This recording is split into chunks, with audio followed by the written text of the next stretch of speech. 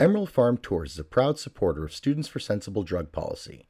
For over 25 years, SSDP has been mobilizing and empowering young people to end the war on drugs.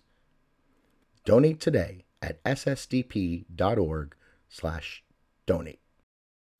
Every year, millions of global travelers flock to California in search of the world's finest cannabis. Our job is to get these travelers very high and show them a great time. It's not always as easy as you think. Join us, your heady hosts and cannabis tour guides, Victor Pino and April Black, as we spend an hour each episode trimming back the storied nuggets of life in the weed tourism game. We'll be joined by our friends, colleagues, and cannabis tourism legends from across the globe. So get on board the weed bus, buckle up, and as always, smoke 'em if you got 'em. You're about to get high on tour with Victor Pino and April Black.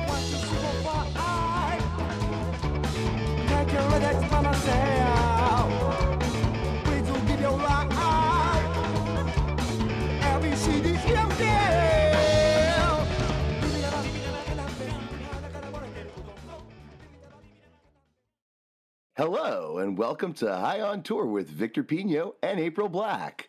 We're back with another episode this week with the illustrious and famous comedian Rob Cantrell.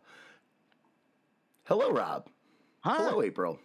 Hi, I am so excited to have the wonderful Rob Cantrell on our show today. I know we've been talking about this for a long time, April. We're very excited. Rob, how are you doing today?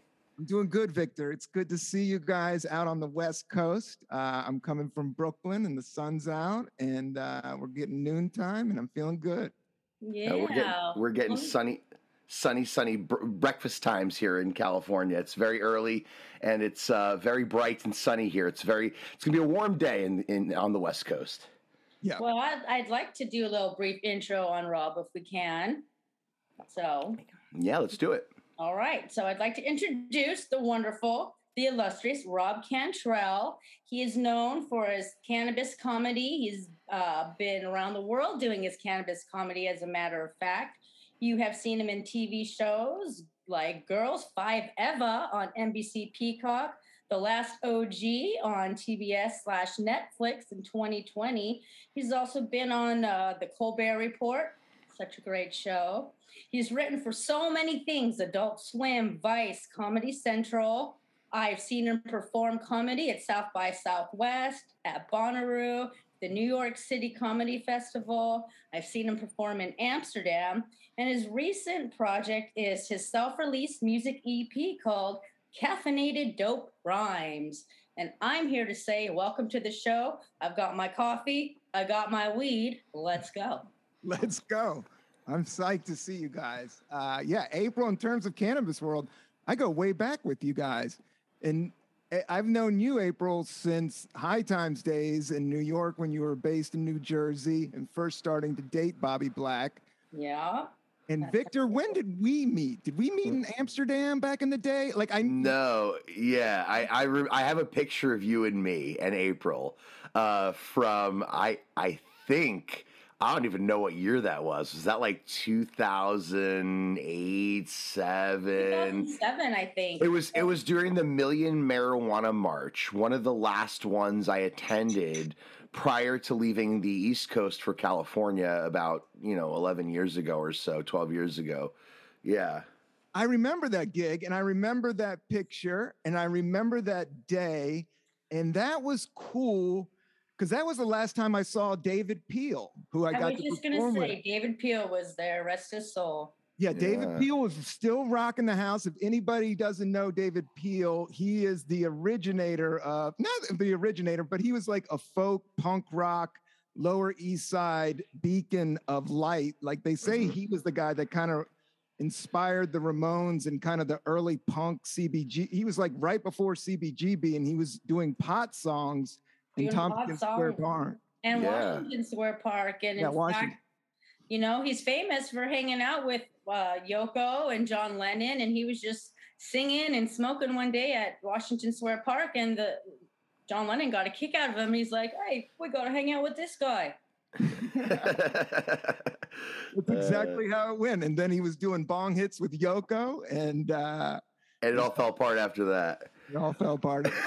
Are you pro Yoko or anti Yoko, Victor? Pro Yoko. I don't know. I've seen a lot of relationships damage a lot of good things. I don't know. I like weird creative people, but if you saw that new well, it's not so new anymore, but that Beatles documentary when they were filming stuff, and loved it. Man, she was like right there. Yeah. She's a freaky artist chick from Asia. So it must have like blew his mind just coming across her, I think, but relationships are trippy. And, once you start mixing art and relationships, the pulls and pushes is a little testy. Well, that's true. And I was wondering, Rob, being that you are perhaps the most famous person we've had on the show so far, that's fantastic to say. I just want to say, congratulations, April. We've leveled up. And I just want to say, I'm kind of curious because you've been in my periphery for a long time. And I've watched you perform, but we did have that little moment, 10, 11 years ago where we kind of met. And ever since then, I've just been, following your career and following where you've taken it. And I'm really curious, like when this whole like world of comedians and the whole world of comedy, to me has kind of been really in the forefront right now with what's happening with Will Smith and the whole debacle with Chris Rock, and now with Dave Chappelle getting attacked on stage. I want to just jump right into it and ask you a quick question about, what is the danger in all this? Like, what is the danger? I mean, this is really kind of a moment in the history, the timeline of comedy, right? Where you look back on this moment and that happened with Will Smith and Chris Rock, and as you as a comic, I want to know, like, what are your fears? What are your apprehensions from that experience, watching that, or as a comedian, what are you afraid of in performing now as a result of this sort of experience that you've watched, as a third party, as a comedian? Yeah, that's a great question, Victor. I've never really talked about it. I don't like to get into other comedians' business, but I am a huge fan of Dave Chappelle and Chris Rock. That's the shit that I grew up on, and I love them, and I think they're super high-end performers. I just think after COVID, everybody's locked down. So everybody's on edge. Like, you really, don't push me because I'm close to the edge. I'm trying. I think everybody's at the point right now where they're not trying to lose their head. And I think Chris Rock I think that joke was hilarious. Doesn't need anybody slapping. I think Will is whack for doing that. I think it's terrible. I think he lost his mind. But I do think it was like one of those moments in time where everybody's just so fragile and so raw. And Chris just hit him right in the throat, and he freaked. And that was like a freak thing. And then the Dave Chappelle, the thing about Chappelle, like, he's so fucking big. Like, I don't know how many times he's played the Hollywood Bowl. Like, he plays these huge venues. And during COVID, and it's like 10,000 people, 20,000 people. And I've done big crowds, but yeah, you're dancing in the chaos at that. We've all been to a huge Rocks concert. You go to a Tool show or a big fucking thing. I've always been wary of the super chaos. Like, I'm not afraid to dance in it, but I'm also aware that random shit can pop off. So I think both of those things are random kind of. I think you have to, as a comedian, I've never been a roast dude. I've always tried to be a little bit more positive and try to put that vibe out there. Something I listened to Del the Funky Homo Sapien. Oh, I love Del. Yeah, Del the Funky Homo Sapien. I was watching this video early on about him talking about how to rap. And he was like, if you rap grimy shit, grimy people will start following you. If you do negative shit, like, you're just feeding, and I think that's like the Trump thing and all that, so if you go up a little bit higher, you get kind of a smarter, cooler crowd. So I don't know. I think Dave and Chris are at such big levels, and I think that was a security issue, and it sounds like somebody was crazy. I think mental health is right at the Unchecked floor. mental health. Yeah, so I guess for me, I mean, to do stand-up, I've been doing it since 99. I started in San Francisco, right there. I stayed at the Green Tortoise Hostel for over a year. That's awesome. Well, there's your travel tip, right? Travel tip all day. Right before that, I backpacked in 99, a year before The Beach came out. I did a solo backpack all around Southeast Asia with my friend. I lived in Thailand. I smoked opium in Cambodia. Tell us more. I went to the Heart of Darkness and then back. So I don't know. I think it's a beautiful life, and it's always kind of crazy. We're always on the cusp of the unknown, and the idea is just to smile and dance forward, as stoners do. I think that's part of the gig. I think that's great advice. That's great. April has a bunch of questions for you. I'm super excited. Yeah. You answered twice, like, when did you start? 99, San Francisco. So what was your first gig? First gig it was right on Market Street. It was called The Luggage Store. And it was an open mic in this weird art house that was above. You had to go up these stairs. And I literally saw it in the newspaper. And I always wanted to pursue comedy. And I actually started circling open mics. Was ready to go at like 13 and 14. Wow. But this was in 89, I guess, or 88. And the stand-up kind of dipped. When I was in college during the early 90s, nobody was doing stand-up comedy. You couldn't see it. It wasn't around. It was dorky. It was nerdy. It was just right from 99, but I knew it was going to come back around. I was a huge fan of the Rodney Dangerfield HBO specials. Like, I watched all that. I was a full-on comedy nerd. Comedy and hip-hop were like my two things. I wasn't really into sports. I liked comedy. I like hip-hop. My mom wanted me to read, so she got me a subscription to The Source early on and got me Rolling Stone. I always loved Rolling Stone magazine. I always had a little bit of Deadhead in me. I don't know. I always was kind of a little bit of a flower child, but my parents weren't hippie. But I don't know. Those were kind of the things I always gravitated towards. But the question is, I moved to San Francisco after college. From DC. I'm originally from Washington, D.C. I grew up right on Capitol Hill, and then we moved down south. And then I lived in D.C. and lived in a small, like, southern town called Buena Vista, Virginia, in the Appalachian Mountains, a town of like 5,000 with like hardcore rednecks. Like, I grew up full on Friday night, punch you out, for reading a book. But then, that was kind of my impetus to get the hell out of the East Coast and go to San Francisco. And in college, I started smoking weed. I didn't smoke weed in high school, but by freshman year in college, I was a big drinker. But my freshman year, I was just like blackout, fucking drunk. And then when I started smoking weed, I was like, oh, I love this shit. I want to watch movies and pull bong hits and draw cartoons. Like, that's the type of shit I'm into. So then from there, I guess I got a job right out of college. I was waiting tables since I was 16. And I didn't want to do that right out of college. I wanted to get a job. I just wanted to move out of my parents' house, my mom's house. And so I got a job just being a salesman it was kind of a headhunting company. And I did that for 3 years and I hated it. I made 50 grand right out of school. It was cold call, had to do like 100 cold calls a day. Oh my God. Pot, but I was doing like I never got coke, but that was a lot of ecstasy. And just like my dreams weren't alive, you got to have dreams to push you up and out. And it got to a point where I was like, I didn't like who I was. I wasn't being true to myself. And I just sold everything. And I moved back to my mom's house and I worked for a year and saved up 10 grand. And then I put it all into a backpack and backpacked through Southeast Asia for 6 months. And then landed in San Francisco in 99, right during the .com boom. So a lot of my college friends, I always had friends.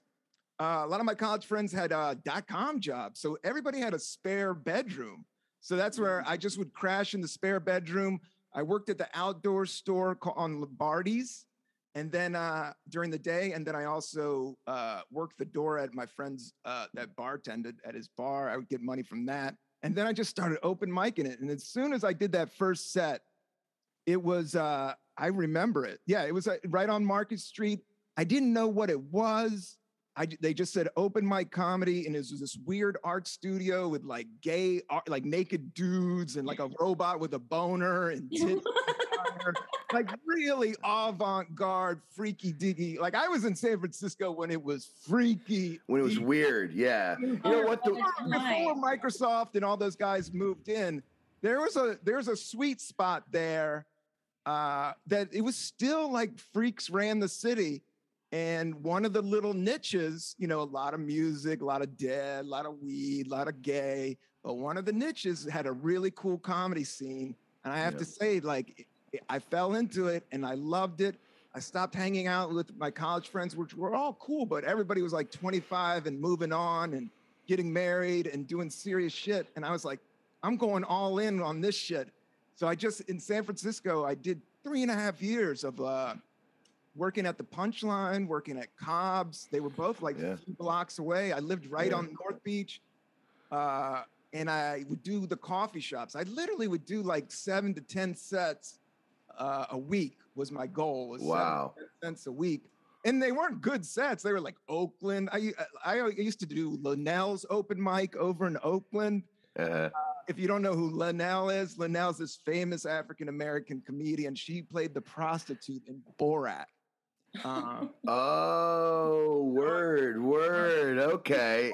Like she knows like E40, like she's down with like, you know, Too Short and those guys. Like she's old school African-American comedy, Oakland from the 90s or whatever. But she opens for Cat Williams now and she's in movies and shit. That's great.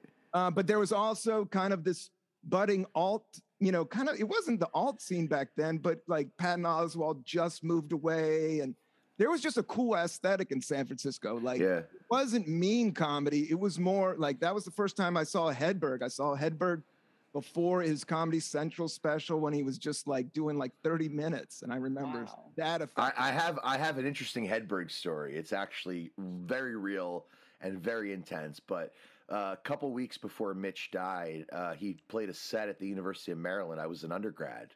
And I remember, I mean, I wasn't a big Hedberg fan, but I went, you know, we checked him out. We saw, it was like a free thing, you know, not a free thing, but it was he wasn't world famous. Yeah, no. Yeah, he was always underground.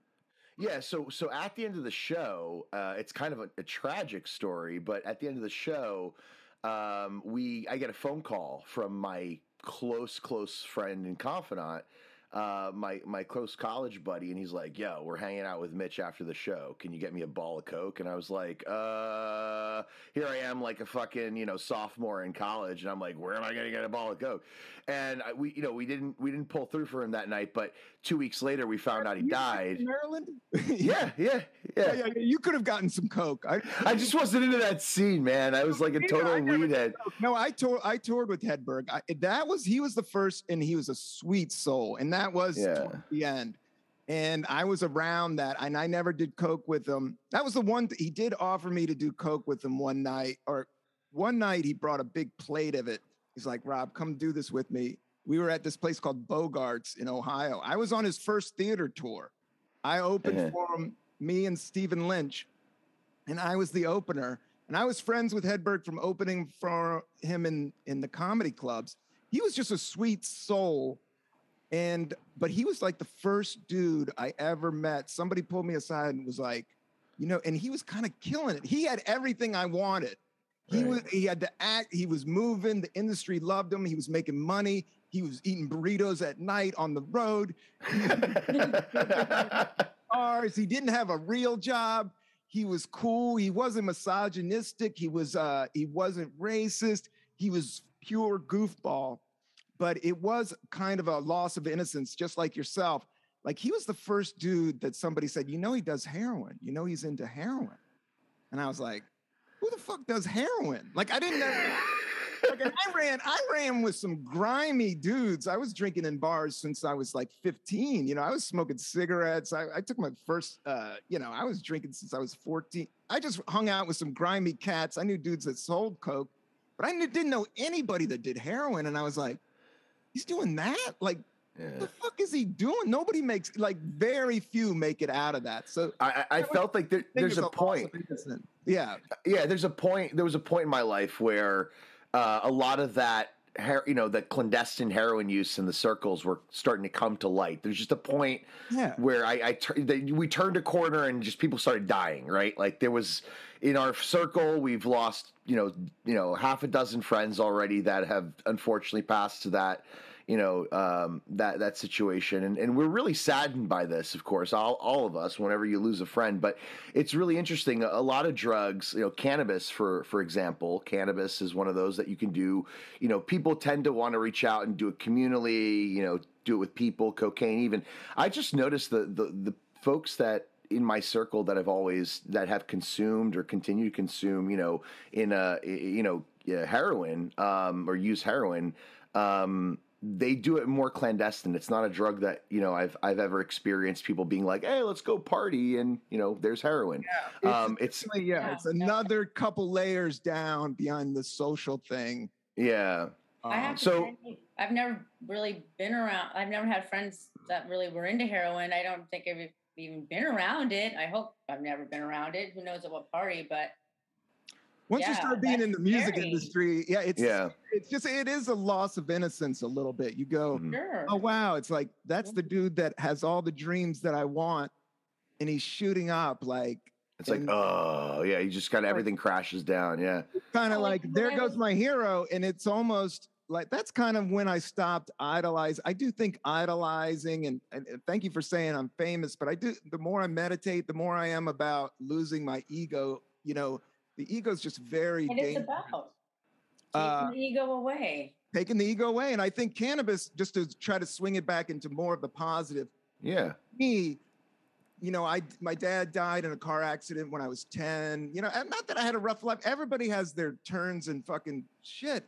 But cannabis was just the thing that I turned to instead of hard drugs, instead of alcohol. Yeah. I started going alcohol and cigarettes and negative thought patterns and cynical ideas. And some people, I don't know, I know some people that can do coke till the end of they die. But for me, it was like cannabis was always fun. It always made me sleep better.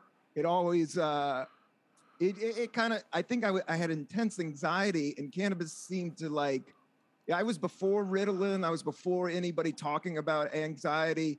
And cannabis was there that kind of saved me and kind of put it like kind of a weird force field around me and push me in more of a goofball direction. I feel that.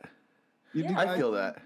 That with cannabis, like most people who love cannabis, they're a little bit more forward thinking. They, think about what they're going to eat. They think about their footprint on this planet and stuff. I think they're just more conscientious people in general. I think it's a catalyst for that, sure. I mean, look, for me, Rob, in many ways, my discovery of cannabis was similar to yours. I was drinking, I was smoking cigarettes early, and I didn't start smoking until probably I was 17, 18 years old, right? I was already in college, right? I was a freshman. And somebody was like, let's go smoke some weed. And I was like, okay, let's do it. But I had been drinking a lot. High school, you drink a lot. I was smoking cigarettes. I was like smoking a pack of Parliaments a day. It was awful. Yeah. And so, started smoking weed. And the first time I got high, I remember where I was. I was actually, here's the funny thing. I had smoked a bunch, kind of tried it a bunch, but it was at the MCI Center. Oh, yeah. For a Dave Matthews Band concert. Oh, yeah. In winter of 2001 tour. Oh, and my girlfriend at the time passes me a bowl, and I take a shred of it, and I just cough my brains out and fall back into my seat. And remember a guy in the row behind me going, oh, yeah, he's high. And I was just like, holy crap. Oh, yeah, I am high, aren't I? So I sat there and enjoyed my roast, and my baked moment in history, my first baked moment in history, and thought to myself, like, why the fuck am I drinking alcohol? Like, why am I doing this to myself?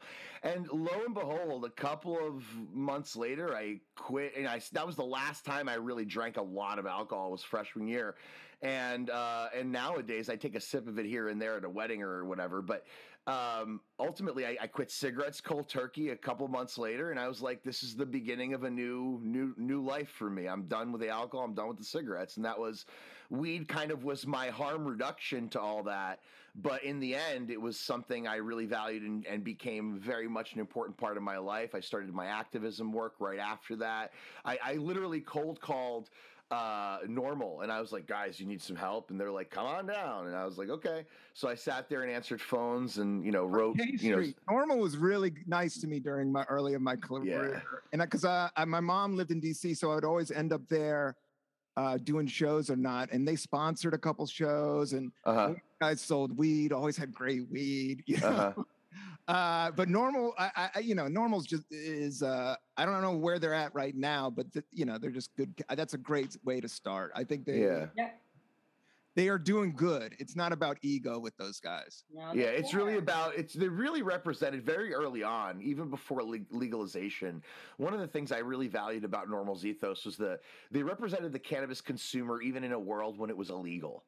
And I thought that was super cool, and I thought that was super progressive, and I had never thought about things that way at 18 years old. It's like, wow, this is illegal, but there's people representing us as consumers. I was like, fantastic, this is great. Let me follow up on this, So, so it was a lot of fun growing up in that region. DC is a great place to go to college, a great place to grow up. I grew up in New Jersey, but again, I spent a lot of time down there, and it was a great place to kind of come up, Yeah, it's a good early 20s town. There's a lot of great music. A lot of people aren't as stressed. New York and LA, people are going for it. People are trying to make mortgages.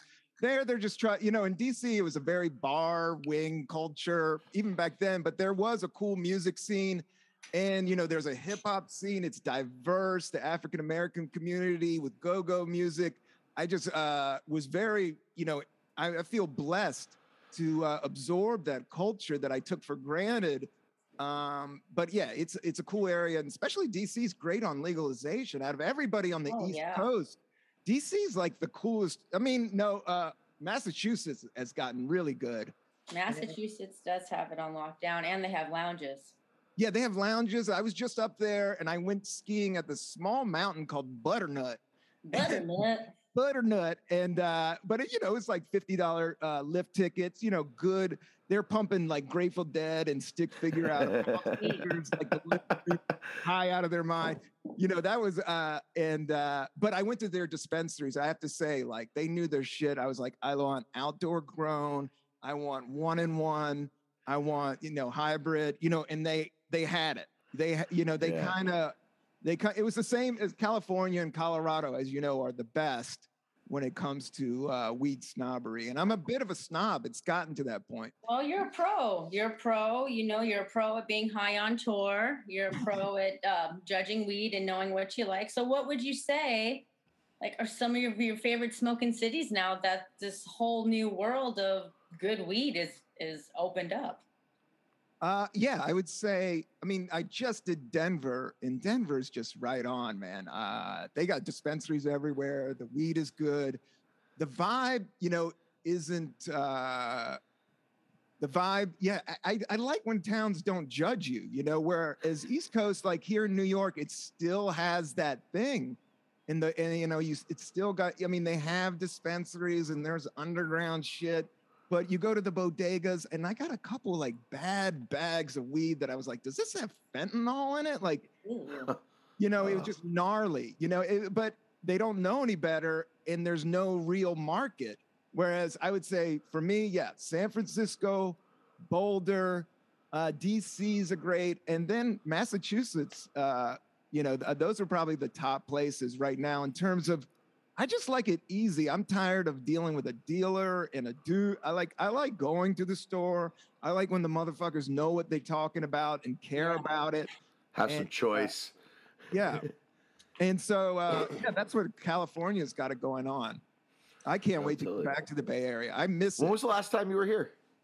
I was right before the pandemic, and I did a date, and I did Getting Doug with High with Doug Benson's show in LA, and then I did a show in San Francisco. So I think it was like 2018.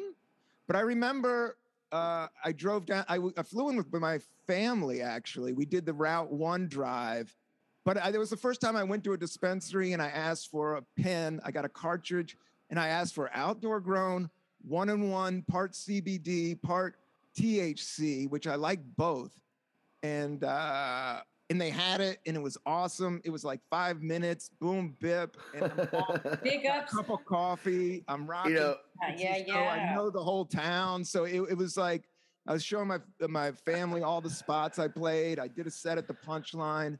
And then, So, yeah, I was down. And then I stayed with my buddy, Mookie Thompson, who's also a comedian.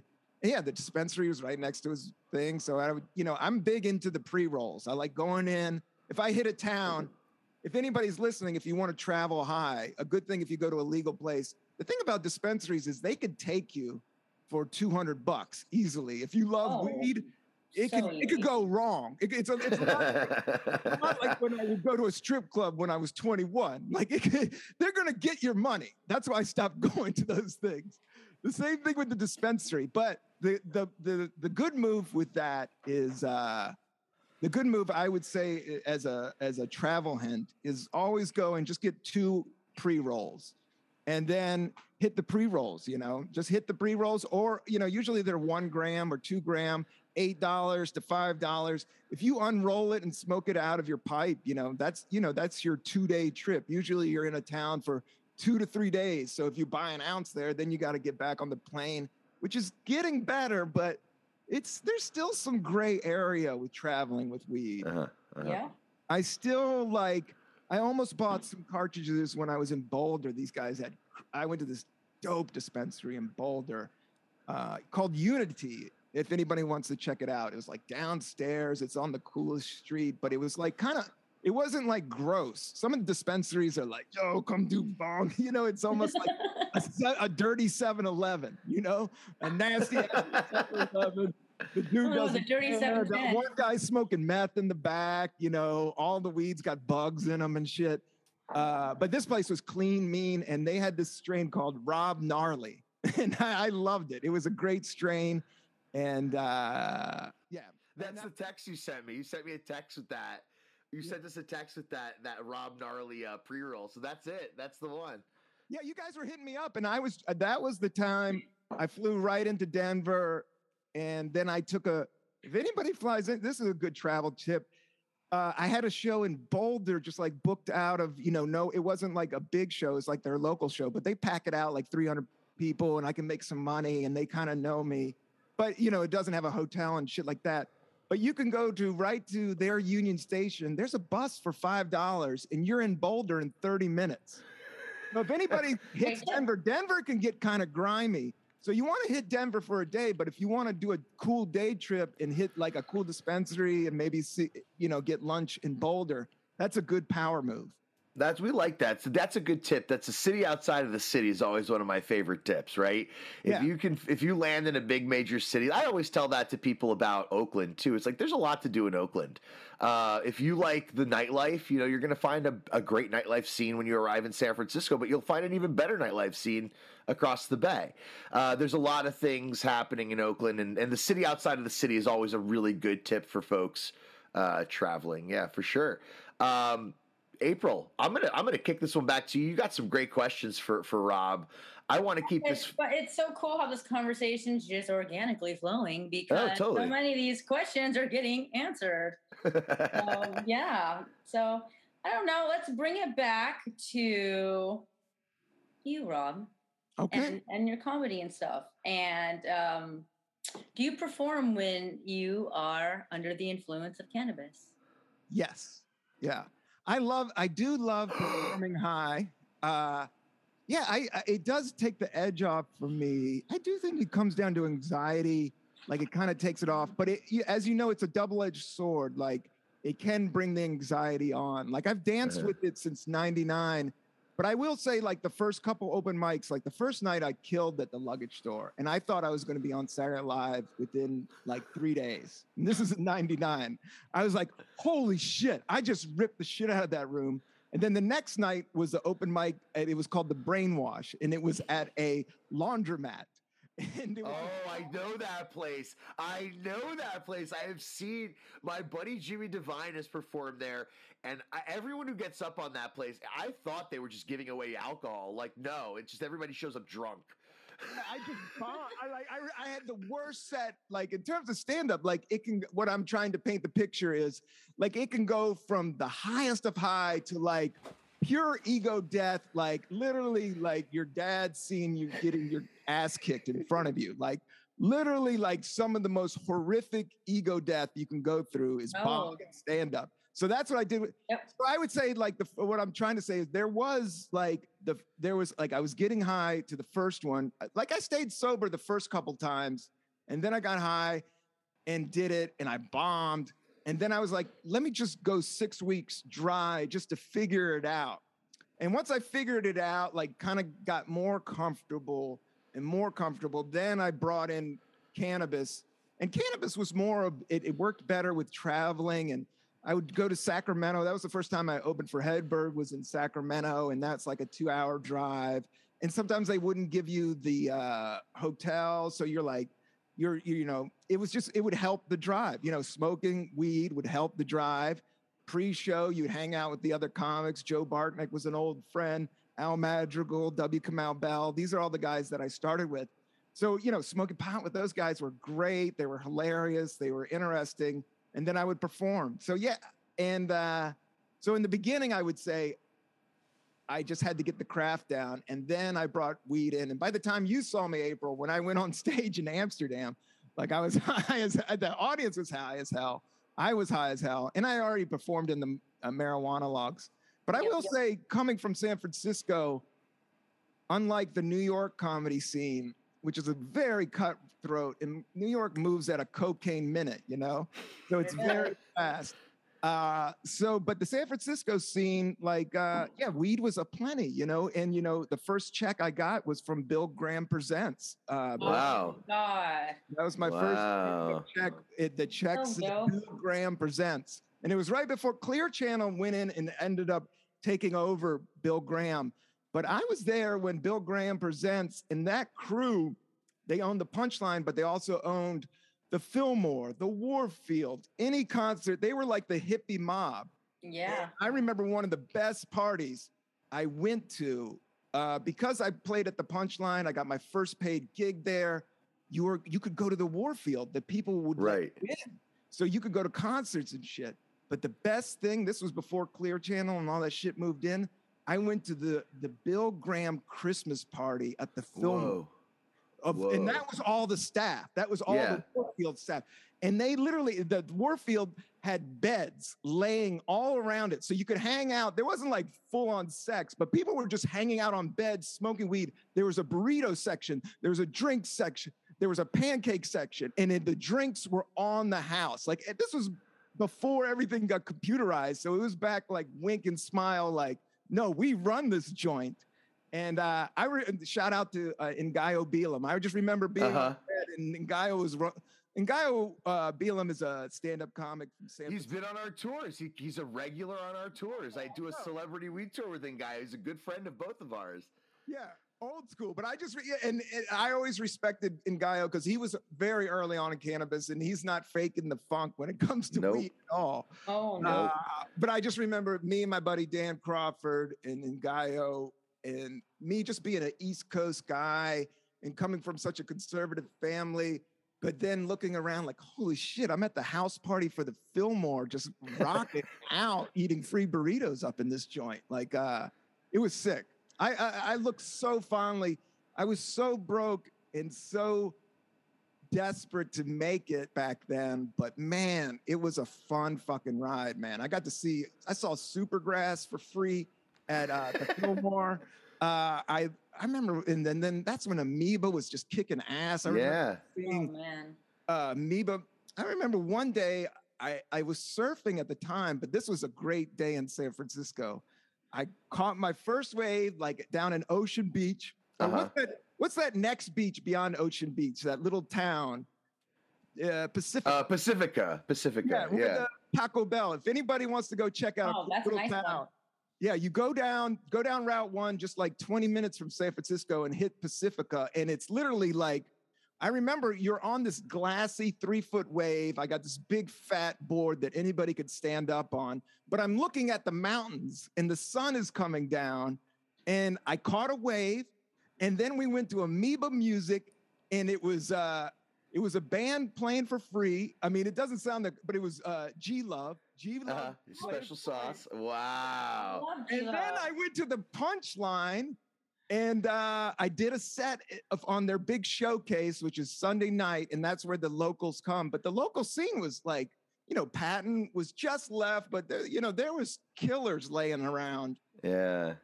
But the crowd was high, and I just had a great set. So I just remember that day in my mind, like, I surfed a wave. I saw a free concert, and then I got on stage at the Punchline. Like, couldn't have been better than this. Yeah, goals afterwards, and then crashing, and then doing it all over again. I was working a couple different, shit jobs to get by, but it was fun. Nostalgia, bro. Nostalgia. Yeah, those moments. You and all those guys like pretty much grew up together as performers. I know. I've known those guys all before kids and everything. So yeah, it's just weird how far back some of those cats I go back with. Like, I knew Bill Burr. Bill Burr did my podcast, and now he's so big and famous. But I remember playing with him and 15 people in the audience at the Boston Comedy Club in New York before anybody knew him, before anything. Yeah. Like, that's amazing. Mean redhead kid, but he was always cool and nice. He's a smart dude. Isn't that that's the truth, though?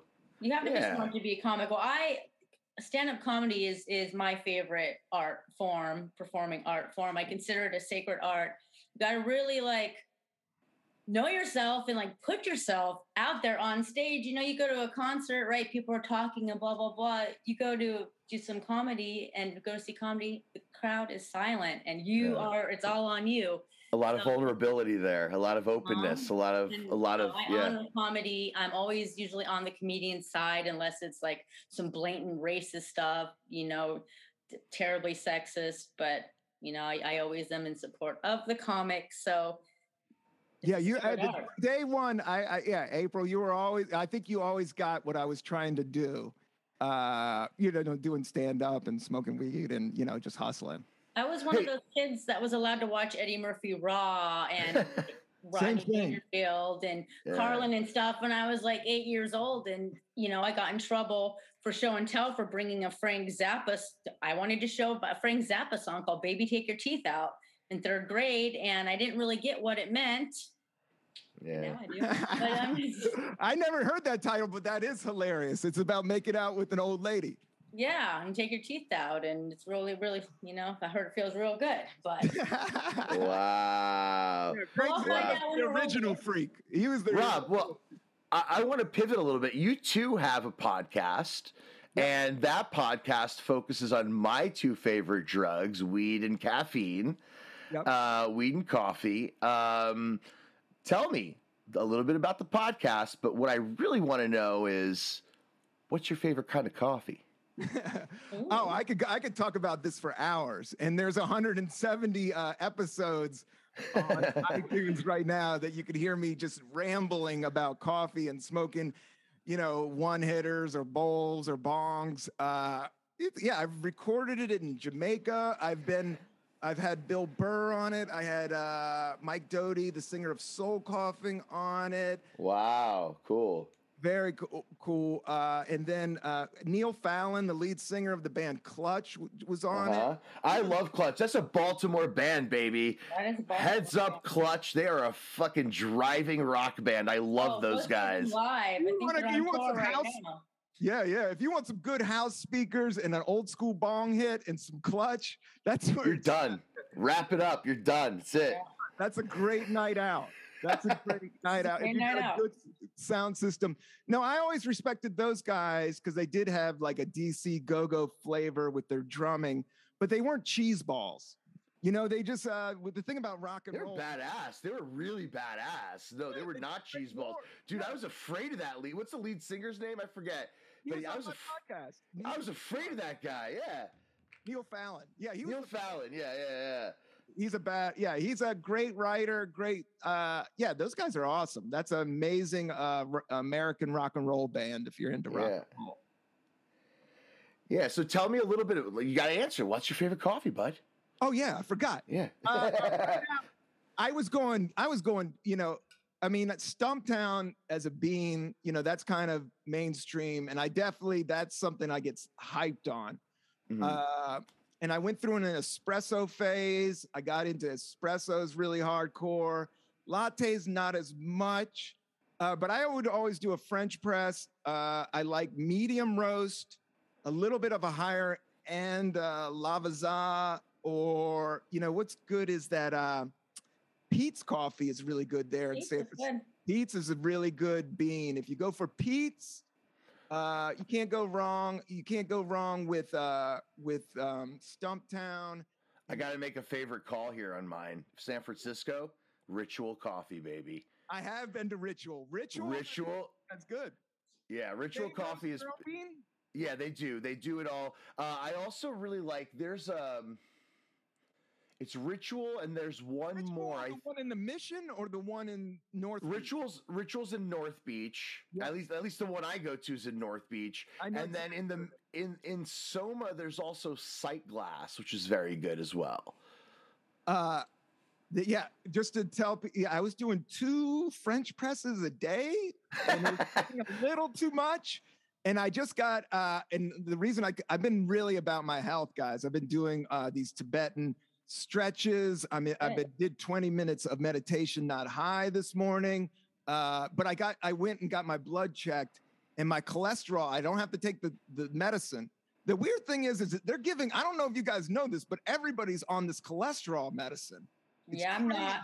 I'm not, but it was a little bit high because my wife is always making ham sandwiches and shit. And I'm like, I'm done with the ham. I grew up on bacon and fucking all that shit. I'm done with it. Let's get some fucking avocados and some olives up in here. But what he said was the French press, you do get some cholesterol from the French press. And he said, Rob, you got to switch to filtered. So I just got the Chemex. And I always thought the Chemex was douchey. I don't know if you guys know about the Chemex. It's just that glass bowl. Yeah. And you do the pour over.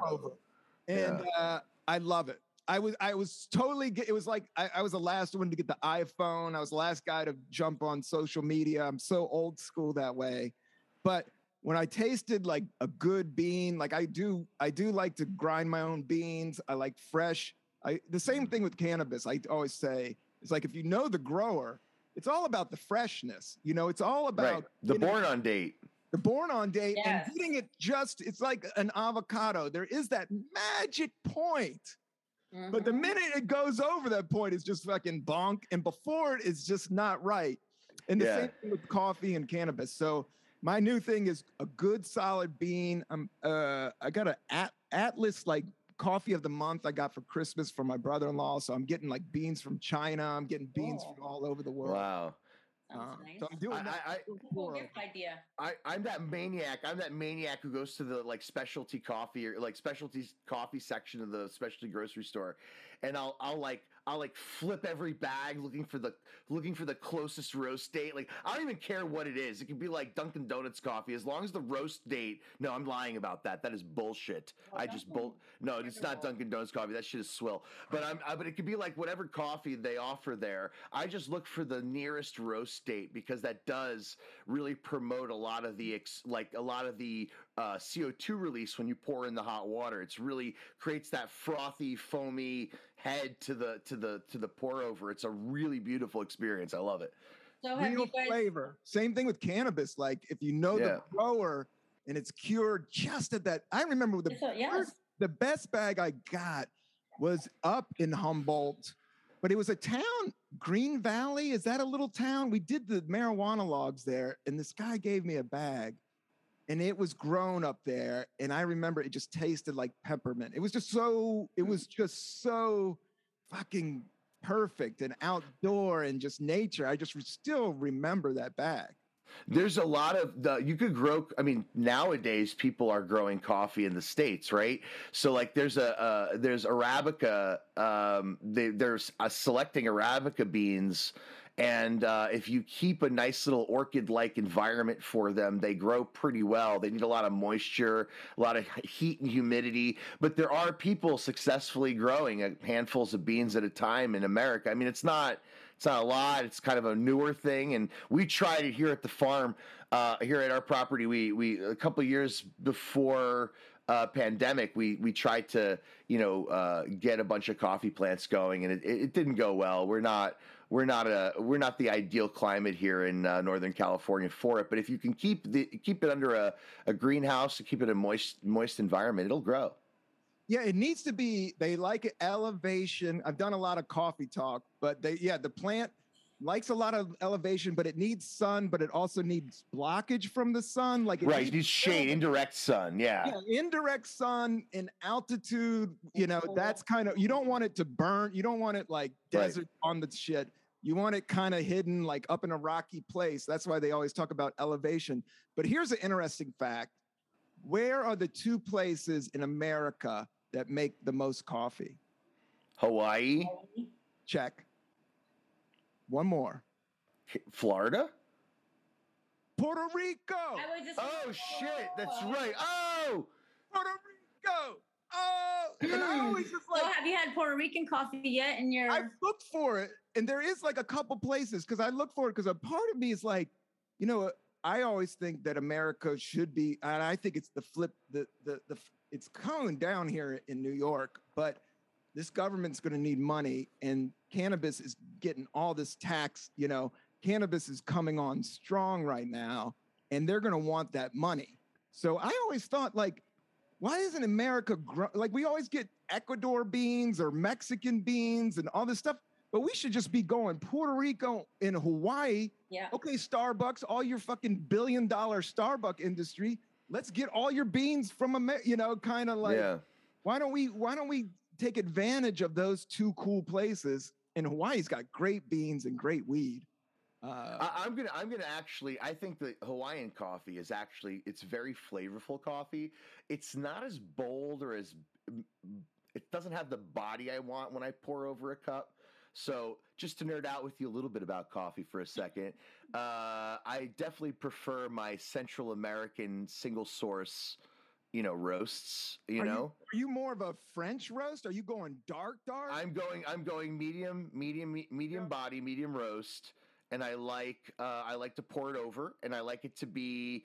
If it's a good solid blend, I'll take it, but I prefer like a small craft batch of Colombian or a small craft batch of Costa Rican. Those are my preferred. Costa Rican coffee, that's what I was going to say, and I actually been on. That's where I get most of my beans. Yeah, most of the times the bags here in Brooklyn, they do have like good coffee everywhere, and even the grocery store, it's like Colombian beans, kind of a generic that, and I always get that. I look for the fresh date. It's $7.99. But it says Colombian. There's no graphic designer. There's no nothing. It's just raw beans. But it says, Colombian, this date.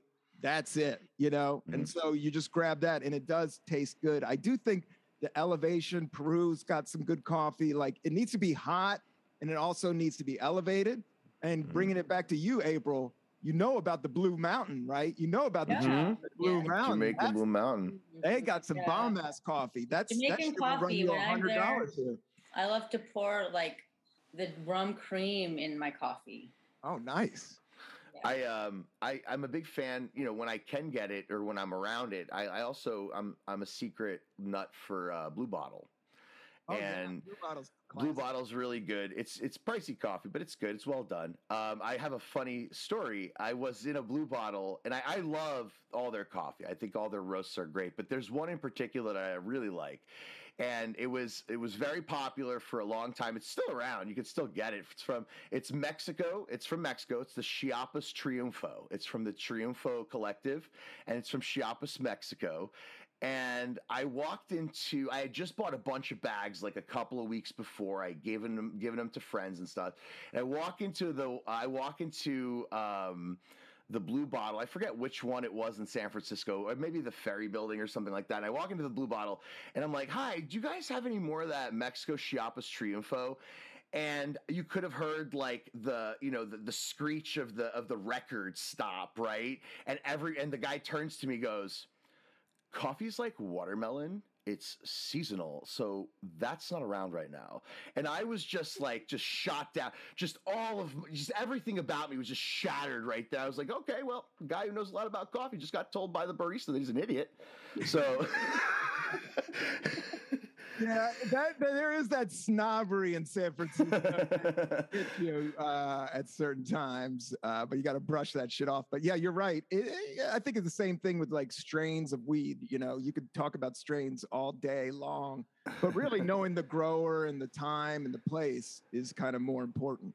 But yeah, does that Mexican, what you're talking about, it has a certain spice to it, right? It's very, well, actually, I find it a very sweet coffee. It's one of those, the Chiapas Triunfo is an organic coffee that to me doesn't need milk or sugar. It doesn't ever need milk or sugar because it's so naturally, inherently caramelly and sweet.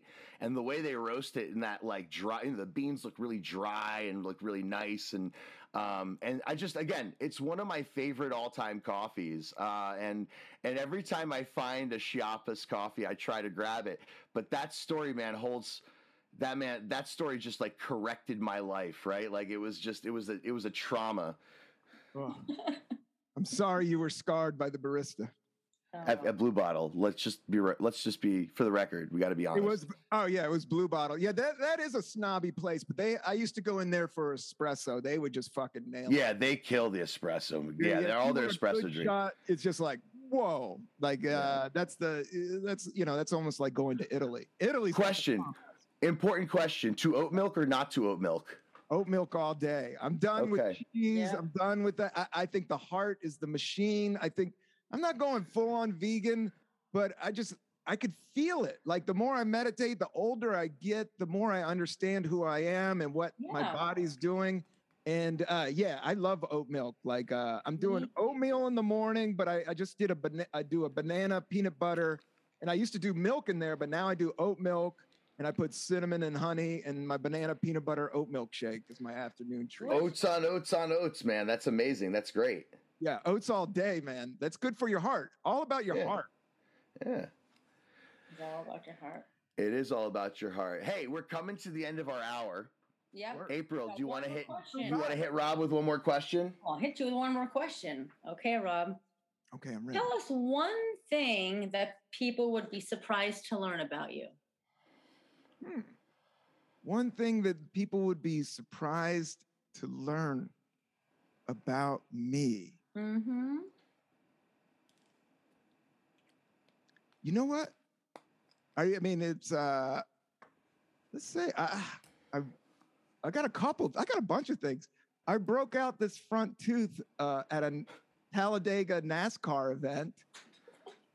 And then in college, we rented a Winnebago and we went down. Our friend worked for NASCAR and I wasn't even into the shit, but we got some mushrooms and it was a bunch of us. And somebody rented a Winnebago that ended up getting wrecked and I had to pay like $300. It was like 20 of us. But I remember I ran and it's not that cool of a story. So maybe it's that's just always kind of weird that Rob broke his tooth out at a NASCAR event. But the other thing is, not to be braggadocious, but I'm slightly proud of it, is my dad's second cousin was George C. Scott. So wow. So my dad was down with Patton, was down with like the #1 actor. And the thing about the Cantrells is like my grandmother raised George C. Scott for a minute when he was bouncing around. He comes from this small town called Pound, Virginia, Wise County, Pound, Virginia, in the Appalachian Mountains. But he was the guy that won the Oscar and then denied it, was like, I'm not showing up because it's a fucking meat market. And it's all about the ego. He was all about the skill, I guess is what, and I've always been proud of that it wasn't about the ego with that guy. It was about the craft. Oh, that's very cool. That's amazing. Yeah. Well, Rob, we have come to the top and the end of our hour. and I want to thank you so much for being with us today. It has been a magnificent moment in my life to meet you and talk to you again. And I hope we can continue this relationship and this fun time. And I want to just give you an opportunity that we give all of our guests, your final high on tour hot take moment. Tell us whatever you want to tell us, promote whatever you want to promote. You've got your 30 seconds. Go. Peace, love, be kind. Everybody's on edge. Nonviolence, weed, creativity, music, vibes. Check me out at robcantrell.com and the Cannabis Coffee Hour on iTunes. Awesome. Thank you, Rob Cantrell. April Black, you're the best. Thank you, Rob. It's been great catching up with you. You've always been one of my favorites, and I love watching and seeing what you're doing. Oh, April, thanks for having me on the show. I love the movement. I love California. I see you guys touring. Victor, congrats. I want to come to Humboldt. I want to take a tour of these farms. I want to get a couple ounces of outdoor grown, good Humboldt. That's what's up. Spectrum, all the terpenes, sun-grown, all the way. Sun-grown, organic, just like fine wine. I really think, that's why I always push the Cannabis Coffee Hour. It's like, as you get older, I don't know how you can run on booze and cigarettes and hard drugs for so long. After 50, I don't know, you could do weed and coffee forever. Yep. On that note, thank you very much, Rob Cantrell. Thank you very much, April Black, and thank you very much to all of our listeners for checking us out today. Cannot wait to be with you again next week. More to come on High on Tour. Thank you so much for listening. Enjoy your afternoon. Goodbye, everybody, and have a wonderful 420 today.